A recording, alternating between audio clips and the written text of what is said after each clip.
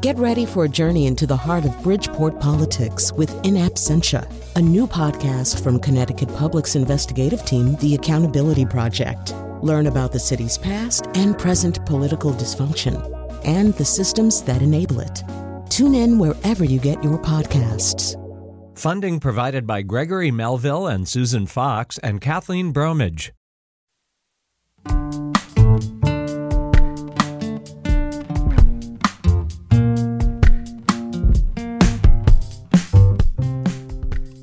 This is Where We Live on Connecticut Public Radio. I'm Lucy Nalpathanchel. Connecticut has an established shellfish industry, but some ocean farmers in our state have been growing and harvesting another crop, a type of seaweed called kelp, sugar kelp to be exact.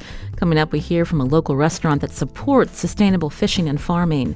David Standridge is executive chef at Shipwright's Daughter in Mystic, where sugar kelp is on the menu in some innovative ways. We talk to him later.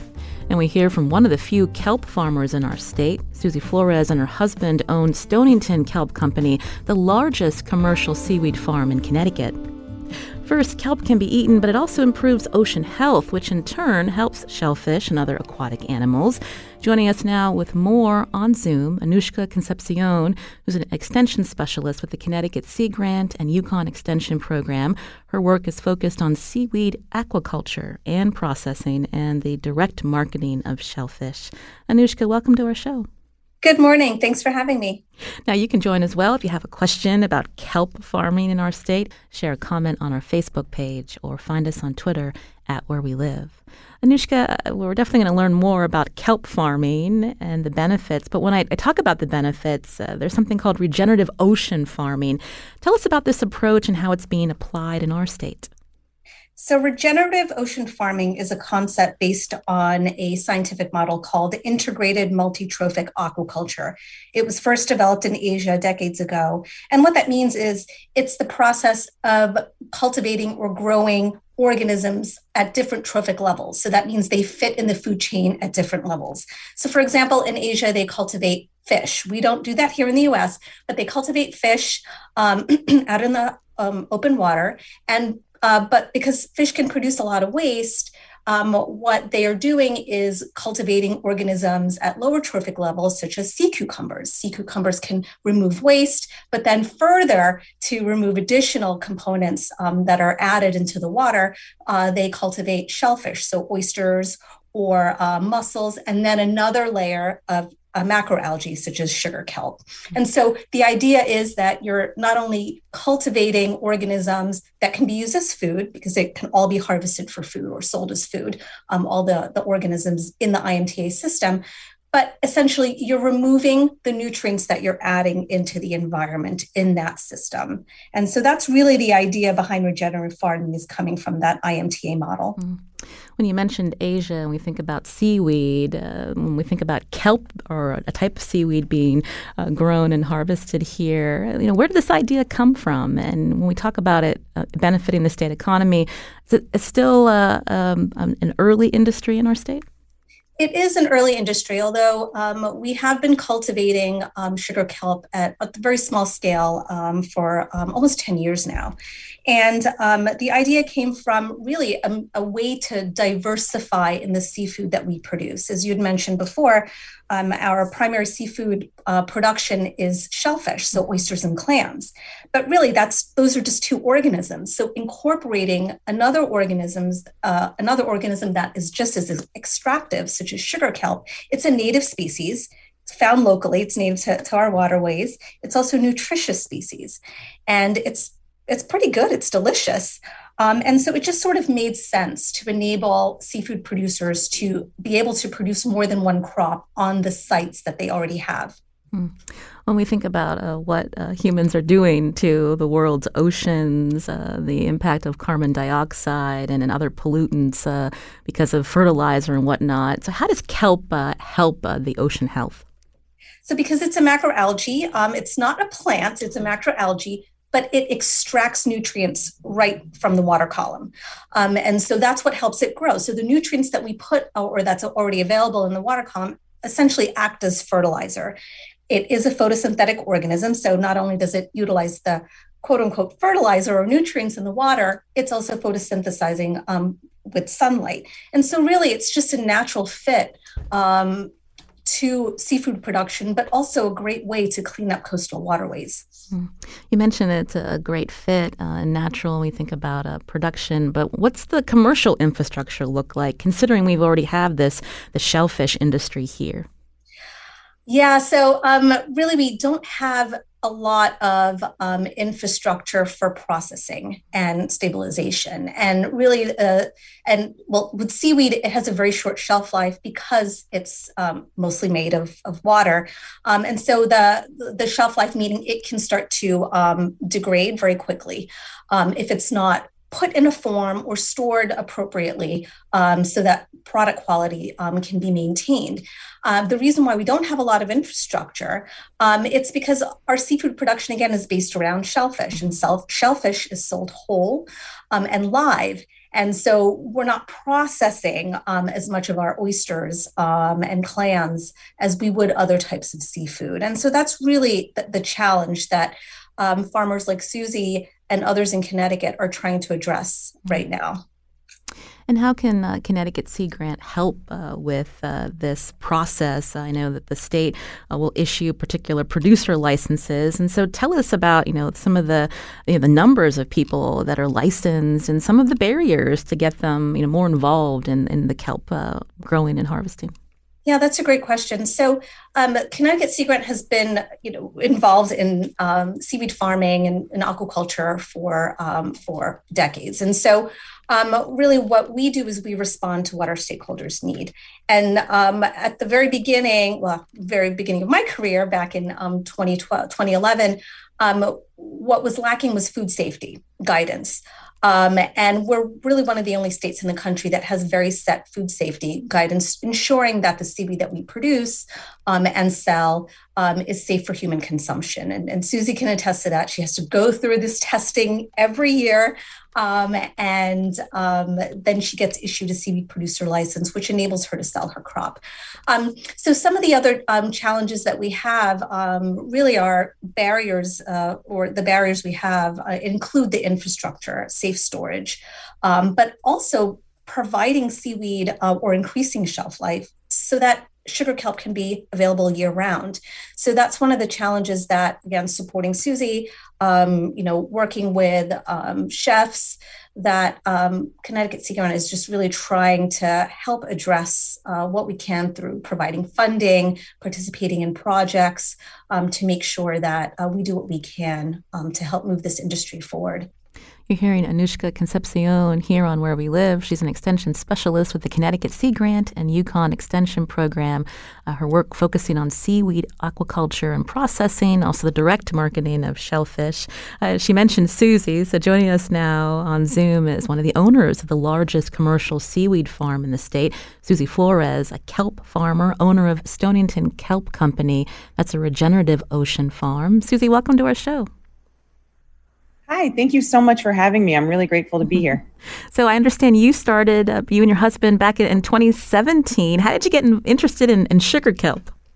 My husband and I, we purchased a marina that was essentially slipping into the water. And so we had this opportunity as we were rehabilitating the marina to have a boat in the water year round. In looking for, reasons to justify, being on the water year round, we kind of came across this, the concept of kelp farming. Originally, we wanted to do it just to grow food for our family. And then the more we looked into it, the more we realized that was not a possibility. However, there was this kind of emerging potential for this to be an economically viable revenue stream for our family. So we figured, why not go for it? All of the positive environmental impacts that Anushka touched on before was definitely a large driving force for us to kind of move forward with it. But it really is truly it was an opportunity to do something that was really satisfying and very peaceful and just really enjoyable. My husband and I are both water people. We find a lot of peace and solace by being on and around the water. What's a typical day for you harvesting kelp in the season that it's grown? Yeah, so the keyword there is in the season. It's a seasonal crop. We outplant in the winter. We tend the farm all winter long over, December, January, February into March. And then we start harvesting after our test results come back and the seaweed is cleared by the state. We start harvesting at the end of March, beginning of April. So in each of those months, the experience that we have is pretty different. During the harvest season, it's a lot of sales, to be honest. It's sales and marketing, trying to entice chefs to give this amazing native crop a try on their menus, trying to educate the public about all of the benefits, both health and environmental, that it can have, and trying to get people really excited about eating more seaweed, locally cultivated seaweed. Anushka explained to us about regenerative ocean farming. That was a big draw for you and your husband to move on to kelp farming. Yeah, it was. It was really important for us to be doing something that we felt was responsible. We have 3 children, and for me, I think about what legacy I'm leaving behind for them and for their kids. And so this seemed like something that was in line with the type of life that we want to leave and the type of example that we wanted to set. And we were very lucky to be in a state where there are a lot of people who are also very interested in this, a lot of scientists that have been studying this whole process. They've been partnering with regulators who are interested in trying to make this economy happen. And just fishermen out there who wanted to also give this a go and see if they could turn this into or create a model that made sense for other people to kind of follow. And that's essentially what we did. We're following a model that other people have already set up, and we just kind of put our own spin on it. We talked about the short growing season, and so this is a cold water species.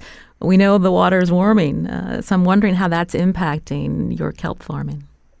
It definitely has an impact. And, I've only been farming for 6 years, and I've already seen some anecdotal changes in the way the environment is responding to climate change.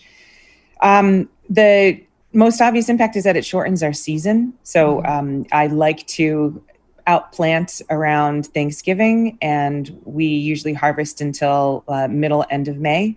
As the water is warm, that kind of abbreviates the season on both ends. So that's, that presents new challenges for us to try to overcome. And what about some of the more strong storms we've had in recent years? I feel like our state's getting windier. Susie, how does that impact the work you're doing on the water? I also feel like our state's getting windier. It impacts it tremendously. We're riding out our site in particular. Now, every site is going to be different. It's going to have its own, factors that make the site, potentially more dangerous. We're out there. We're not out in the open ocean, but we're kind of in the middle of the Fisher's Island Sound. We have a very strong current that rips through our site. So when you are riding your boat out and you're anchoring into a mooring that is holding the farm in place, and the wind is blowing in the wrong direction or in the opposite direction that you need it to be blowing, you have the current going in a direction that isn't helpful for whatever you're trying to do while you're out on the farm. It can be really dangerous. You run the risk of tangling your prop in your own gear. You run the risk of swamping your boat. And the water, as we mentioned, it's cold, it's winter. There's really not anybody out recreationally on the water. We happen to be located in Stonington, Connecticut, where the last commercial fishing docks are. So there are fishermen that we see coming and going from those docks, but it is it can be really tricky. And so that wind will, essentially keep us off the farm. It also puts a lot of wear and tear on our gear, which is, aside from being extremely expensive, we want to make sure that holds as a safety issue for the rest of the people that are in our area. So it can be problematic. It requires us to think things through a little bit more thoroughly than I think we did the first year we put our farm out. You're hearing Susie Flores here on Where We Live. She's one of the few kelp farmers in our state. She and her husband own Stonington Kelp Company, a regenerative ocean farm, the largest commercial seaweed farm in the state. Susie, I had asked Anushka earlier about some of the challenges to grow this industry. What would you like to see from the state and others to help promote seaweed farming in our state, to help people with that investment to get going? I think I feel very fortunate to be doing this where I am doing this. I think the state of Connecticut has been very supportive of the farm, very supportive of the industry, and very responsive to the requests that, I have put forward, things that I'm asking for. So, I just want to start out there that I feel like we're in a really wonderful position.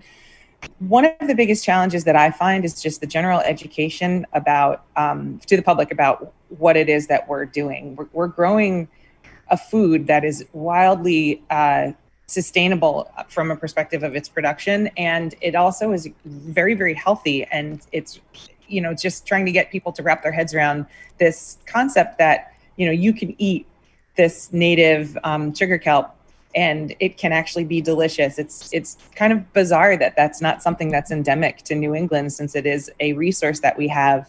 So trying to get people excited about eating it would help us kind of create a larger market. And then ultimately, I would love to see more farmers. I am, as you mentioned, one of the few farmers in this area. We have a small cooperative where the other Connecticut farmers, as well as a few farmers in Rhode Island, work together to try to share our sales channels. So, if there's a big order that perhaps I can't fulfill, I want to be able to lean on other farmers and kind of share the wealth so that we all can thrive in this space. And, I think that'll, start to help other things, that'll grow perhaps the desire to invest in more infrastructure.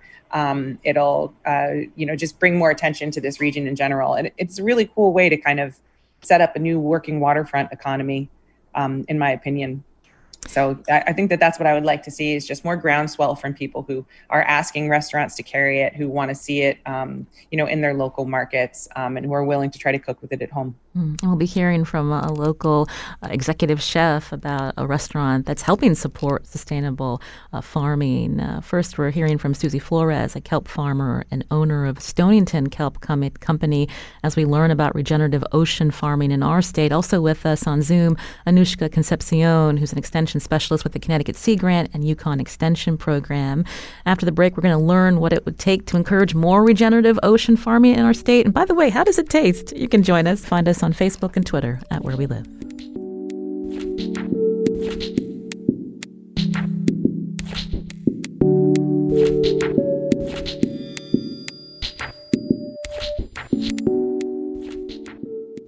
This is Where We Live on Connecticut Public Radio. I'm Lucy Nalpathanchel. The National Marine Fisheries Service says seaweed farming is the fastest growing aquaculture in the U.S. Growing and harvesting seaweed like kelp can help fishermen and ocean farmers diversify their operations and be more efficient, utilizing the entire water column for crops harvested at different times. Kelp farming is also regenerative, helping to revive ocean ecosystems. Now, there are farms in places like Washington State, Alaska, and here in Connecticut. My guest, Susie Flores, is a kelp farmer and owner of the largest commercial seaweed farm in our state, Stonington Kelp Company. And also with us, Anushka Concepcion, who's an extension specialist with the Connecticut Sea Grant and Yukon Extension Program. Susie, I understand you have a partnership with GreenWave, which is a nonprofit really here to help with regenerative ocean farming. Tell us about it. Absolutely. So in the beginning of my my Google deep dive into seaweed farming back in 2016, I came across a Yukon instructor, Dr. Charlie Yarish, who I reached out to him privately, and he said, you need to talk to the people at GreenWave. So I reached out to them as well. GreenWave is a nonprofit based in New Haven, Connecticut, that is essentially set up to help aspiring kelp farmers like my husband and I at the time get going. So they helped us through, they gave us guidance through the permitting process. They basically told us the people who we needed to reach out to. In fact, Anushka was one of the people they put us in touch with right away. They provided some schematics for examples of a safe farm that could be set up in the state of Connecticut. They helped me learn how to tie knots. I sat on a boat with Bren while he showed me how to tie a bowline knot, which I did not know because I was not a boat person before I started the seaweed farm. So they were tremendously helpful. And in fact, if there are any aspiring seaweed farmers out there, they just launched this fabulous program on their website. It's the Farmer Hub, where you can go and watch videos that kind of give you a tutorial of how to set up a farm. They give you software that allows you to help with site selection, business plan, modeling. It's really a whole wealth of information. And it's one of those things that I really wish I had in the beginning. It would have saved me a lot of time, probably saved them a lot of time from me just emailing them and calling them. So I would highly recommend that, as well as the Seaweed Hub, which also is a big wealth of resources for any aspiring farmers, especially those in Connecticut, Rhode Island, or New York. You mentioned Bren. That's Bren Smith, co-founder of Green Wave. Again, this nonprofit operating out of Connecticut, helping support regenerative ocean farmers.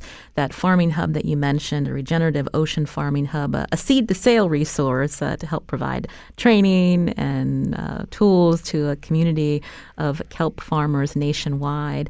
Has it been difficult to stay profitable, Susie? When you were talking earlier about some of the challenges when it comes to the season being shorter or the type of weather that we have that can tangle up your boats. Yeah, it really is difficult. It's difficult for any small business, I think, to get started up, especially small businesses that have a business model that's already essentially established in a market that already exists. So this is particularly challenging, but because of that, it's particularly fun. I mentioned before, this is not the only thing that we rely on to feed our family. Mm-hmm. So my husband and I own and operate a marina. We also have another water-based business servicing moorings in our area. So this is just a piece of the puzzle. And I think that that might not be the approach that everybody takes, but a lot of the smaller farmers, I think, need to approach it with the understanding that this is a way to kind of diversify your whole portfolio, if you will. It's not necessarily you don't want to put all your eggs in one basket, so to speak. I think that because the industry is so new, though, it does provide a lot of opportunity, and there's always some sort of amazing idea that we can kind of noodle on and think about whether or not this will be another potential way to utilize kelp. Kelp isn't just for food. We grow it primarily for food, but there's a lot of other applications. It can be used as a bioplastic. It's being looked into for biofuels. It also is a wonderful soil amendment as well. So, and I mean, that's just to name a few. So there's a lot of other ways that you can leverage this awesome local crop. I mentioned Anushka Concepcion is with us from Connecticut Sea Grant. When we think about what Connecticut has going for it in terms of its sugar kelp grown and harvested here, I understand that you've done a lot of work around food safety for kelp farmers and sales and how that can be leveraged compared to some other states that kelp farm. Anushka. Yeah, so when we first started investigating food safety, it was really a need because in Connecticut, all aquaculture producers have to operate under a food safety plan called a HACCP plan. And at the time, we didn't really understand what the potential food safety hazards, if there were food safety hazards associated with sugar kelp. And so that led a 6 to 7 year investigation into what potential food safety hazards were and how we go about minimizing those hazards so we can maintain food safety, especially with the kelp that we're producing. And this is still an ongoing effort, a partnership with the Connecticut Department of Agriculture's Bureau of Aquaculture. And really, they're the lead regulatory authority for not just permitting, but also food safety of our seafood products in the state of Connecticut. And so what we did was partnered with farmers, deploying seaweed out into the environment, collecting samples. And so now we were able to produce a food safety guidance document where seaweed producers can produce a food safety plan that's that's approved by the state of Connecticut. And so really, that's what makes, I think, our Connecticut seafood products, especially our sugar kelp, really, really unique and special. It's something that many other states don't have. And I think that's really exciting because not only can Susie with 100% say, my seaweed is safe to eat, she can also hold up her seaweed producer license and say it's safe because the state of Connecticut has tested it and approved it. And so I think that Connecticut has an advantage by having those guidelines in place that really makes us competitive with other states and product that we import from overseas. Susie Flores, prior to you and your husband starting to farm kelp, I understand you had a background in market development. You're an executive. So you've been able to leverage that skill set, thinking about how food education is also an important part of this? Yeah, oddly, that's actually come into play a lot. This is a new and emerging market. So my experience working on developing new marketplaces at an ed tech company really came in very handy. A lot of the frameworks and just kind of the habits that I had acquired. So I'm really grateful for that. I didn't expect to be doing so many spreadsheets as a farmer, but it is what it is. Anushka, earlier Susie was talking about, this almost a collaborative, how these kelp farmers are helping each other. And, now that New York State is just signed, their governor signed a kelp bill into law, how this all works regionally. Can you explain that for us? So every state is going to be different in with the agencies involved. With permitting, but also with public health and ensuring public health. But really what we're doing regionally and even nationally is working together with one another and sharing ideas, really sharing experiences, what worked for us, what didn't work, what we should have done. So because seaweed farming is an emerging industry, we're really at a great point where we can hopefully prevent some of the mistakes made with other commodities and other industries. And so what we do is we're working closely with our colleagues on the New York side to learn what they're doing, and they're learning from our mistakes, and they are also developing food safety guidance. And so it's just part of that collaborative effort through the Sea Grant program. We are a national program, and there's 34 Sea Grant programs, across the country, and also at the research side as well. A lot of the researchers also work together and collaborate on projects. So this is really a group effort, and it's really exciting to see all of these folks, all these different stakeholder groups coming together with regulators, talking with other regulators from other states, and we're really coming up with a plan on how we can move seaweed farming forward to make it commercially viable for everyone. So it's a very exciting time. The National Seaweed Hub that Susie mentioned is also part of this effort that's really facilitating a lot of these conversations, and that's a Sea Grant-led effort. That's Anushka Concepcion here on Where We Live, an extension specialist with the Connecticut Sea Grant and Yukon Extension Program. Also with us, Susie Flores, a kelp farmer and owner of Stonington Kelp Company, a regenerative ocean farm, the largest commercial seaweed farm in our state. After the break, we'll learn how local restaurants are helping support sustainable fishing and farming. First, today is the last day of Connecticut Public's end of the fiscal year drive. Support the station and all of its programming, including Where We Live, with a pledge. Here are two of my colleagues to tell you more. This is Where We Live on Connecticut Public Radio. I'm Lucy Nalpathanchel. We've been learning about kelp farming in our state. Local restaurants can help support sustainable fishing and farming. David Standridge is executive chef at Shipwright's Daughter in Mystic, where Connecticut sugar kelp is on the menu in some innovative ways. He joins us now on Zoom. David, welcome to our show. Thanks so much for having me on. I'm excited. First up, the mission of Shipwright's Daughter, how kelp fits in, David? Well, when I moved here to open this restaurant, I just wanted to get involved in the community and just find ways to help and be supportive. And one of the first things I looked at is, how are we producing our food locally? And so I discovered the local fishing fleet, and I pretty quickly stumbled upon Susie and her kelp farm. And so our mentality is we just want to try to use local products and help local producers as much as possible get into the marketplace. When we think about how fishing has changed in our state, are you having conversations with local fishermen about their catch and how that's changing and how you're able to incorporate something like kelp?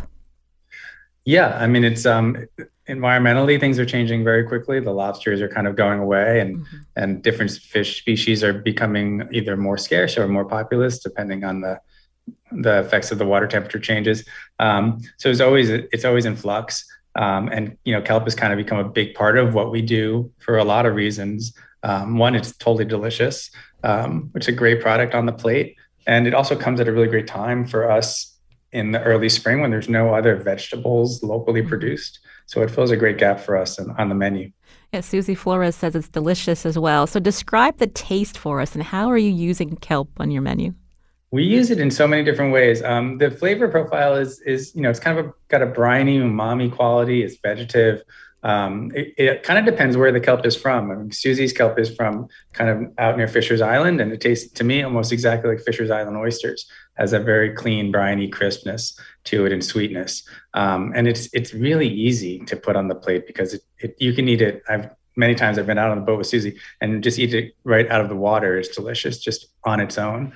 But we use it in everything from desserts, where we make a candied kelp or a kelp caramel, to entree preparations where we wrap fish in it and almost kind of substituted it for like how you would have wrapped something in bacon, or smoked the kelp and then wrap a fish or pork in it and use it as kind of a crispy wrapper. I deep fry it and top it as a crispy thing. It goes in pastas, soups, all kinds of different sauces. It's very versatile. Okay, I think you've sold me on sugar kelp in Connecticut. Ida has a question from New Britain. Ida, what's your question for David Standridge? Oh, my question has to do with well, of course, you sort of answered it just now. Thank you for having me on. Do you think it'll ever come that we'll have the kelp in a market where somebody like me can buy it? And if we do buy it, well, from what you're saying, I should consider something like that in a sauce or something, not like a vegetable, right? David? Not necessarily. I mean, I think Susie probably have more information on whether or not you'll be able to see it in the market soon, but I love it just as a salad. I mean, if you ever had seaweed salad at maybe a sushi restaurant, you can just add it to your salads. It's a great vegetable additive. I do use it in sauces, but it's great also just thrown into pasta. You can definitely use it as a vegetable. Okay. Right. So that sounds interesting. And then that would be nice. I would make a suggestion for people who are marketing this, that they market to more than just the fishermen out there. I mean, we're interested, at least I'm interested, and many people must be interested in increasing their ability to buy fish. Fish is not very available in New Britain or Hartford and so forth. You only see it in grocery stores, and that's a small area relative to the big area where there's a lot of meat. Thank you, Ida, for your comments and questions. Susie Flores, Ida wanted to know, could she pick it up as just a regular consumer at a local market near her? What can you tell us about that? Yeah, it's a wonderful question. We're trying to get into as many places as we possibly can, but as I'm learning more and more about how the food systems work and the supply chains work for food, it's a little bit more complicated, and I'm not an expert. I can't really speak to it, but in this instance, it's a matter of getting distributors interested. So people who distribute seafood across the state of Connecticut. And so we're knocking on some doors, and we're trying hard to sell them on the idea of carrying kelp. So the more people like Ida out there can ask their local markets to carry this product, the better chance I have of getting somebody to say yes to me when I'm begging them to put kelp on their list. That's, again, Susie Flores, a kelp farmer and owner of Stonington Kelp Company. Anushka Concepcion, we've heard David Standridge with Shipwright's Daughter talking about these different ways to use Connecticut sugar kelp. Would you describe it as a delicacy? I think it is. But really, and it's just such a natural, wholesome, local food. And as David mentioned, just eating it right out of the water, it's a taste and has a texture that I haven't had in any other form. And so it's just such an underrated food source that, just again, asking for it, having, going to your seafood market and just saying, I heard about Connecticut kelp. Where can I get some? And mentioning that there's farmers in Connecticut that's producing this resource. I think it's just really, again, it's underrated. And I think that, the more folks that have access to sugar kelp, Susie's doing her best and David's doing an amazing job promoting this local crop. It's just, again, coming down to just requesting it. More requests increases orders and then increases the number of farmers. And so it's just, again, it works hand in hand.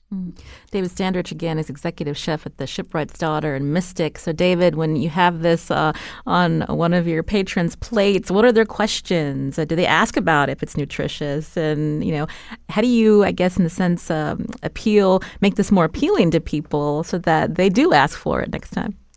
I think it's like this with a lot of products that are new and we want to serve. If you make it delicious and you just kind of put it in front of people, it's pretty easy sell. We haven't really had, I was very surprised actually with sugar kelp that I had no issue getting people to try it. It was just simple and easy. But there are kind of like some tricks we have. Like I actually use it in desserts. I feel like people are a little more apt to experiment with a dessert rather than with their main course. So we kind of throw it in there. And then a lot of times I just don't tell people it's on the, it's in what they're eating. It's just kind of there and it's hiding. And then when they ask why is this so good? That's a great lead in to say, well, that's because there's kelp in there. And then they can kind of become more comfortable with it. Earlier, I talked with you, David, about how the fishing industry is changing in current terms of certain fish that may not be as readily available. When we think about, do you talk with other fishermen about some of the less popular fin fish that's also ending up on your menu? Yeah, it's a huge part of what I've been trying to do since we came here is try to get more underutilized species in restaurants and just getting more fishermen to keep them and to sell them. It's really interesting. There's a ton of bycatch, obviously, that a lot of people are aware of, and wonderful species of fish that are delicious and that are basically being wasted right now.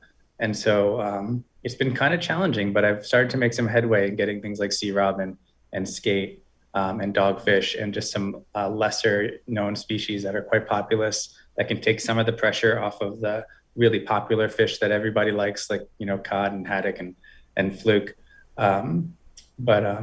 Yeah, there's so much of it out there and we're happy to try to get it. Do people have an appetite for mackerel? I remember trying that at Prince Edward Island and, it's pretty tasty. Mackerel's amazing. And the one is kind of my poster child is sea robin, because a lot of people have caught it. It's kind of a really weird looking fish, but it's always just been tagged as this quote unquote garbage fish that you just either throw back or you're trying to fish for something else and you always end up catching it. But it's actually one of my favorite fish. It's meaty and flaky and delicious. So we're trying to get it out there.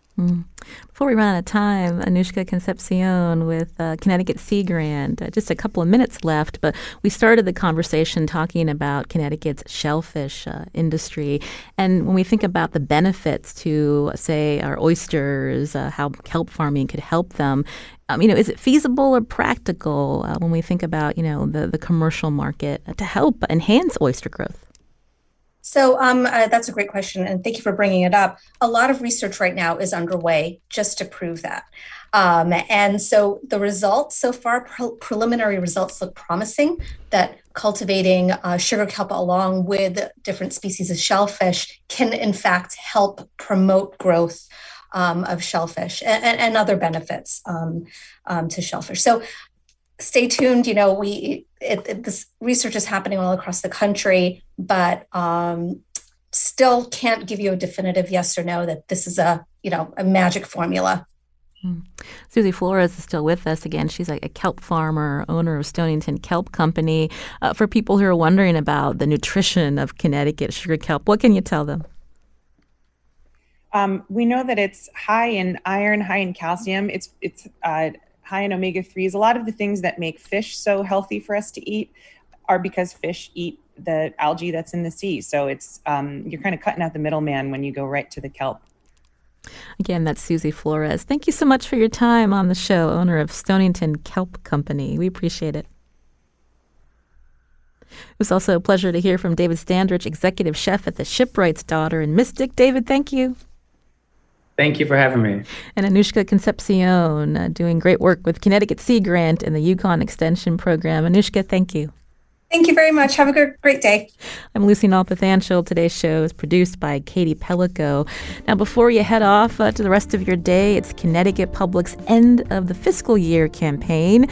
Where We Live talks about a lot of different topics. We ask listeners to join in, and we talk to Connecticut residents from all over our state. If you appreciate this type of programming, as well as everything else Connecticut Public provides, please support us now. Here's how.